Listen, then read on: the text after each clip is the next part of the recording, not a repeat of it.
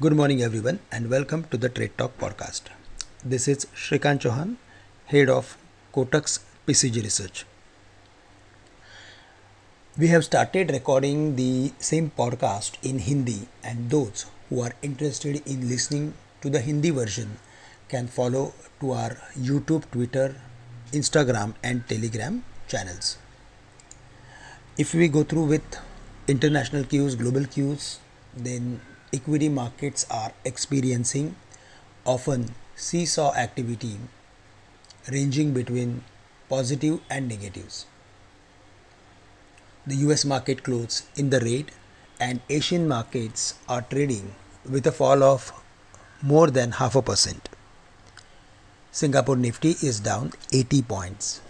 Macro factors have started to take an ugly turn before the announcement of the Fed policy. The 10-year bond yield touched a high of 3.5% and the dollar index is trading above the levels of 110. However, FIs have been buyers of the Indian markets and have long positions on FNO. It's a challenging time for traders and markets are turning more and more volatile before the announcement of the Fed policy.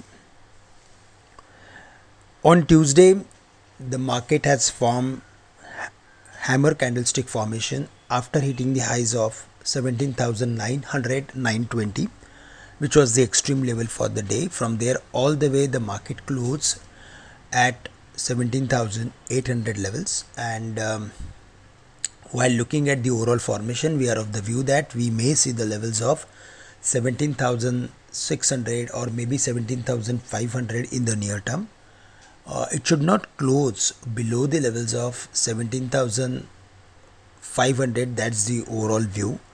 On the high side, 17,800, 17,950 would be major resistance for the market.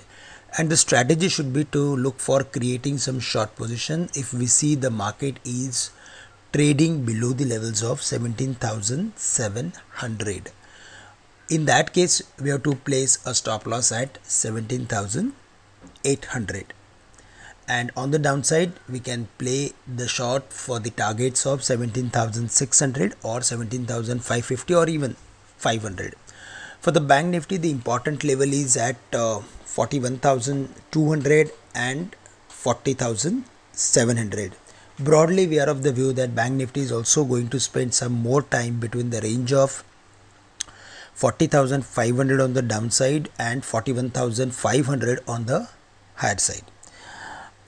Other than IT, financials and auto index did some comeback from the lower levels, and there we are expecting further more activity if we see the market is comfortably sustaining above the mark of 17,700.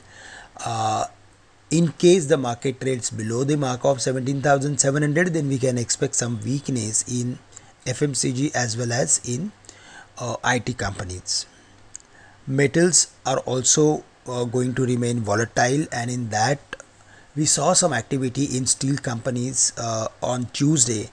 So there we are going to focus for the day.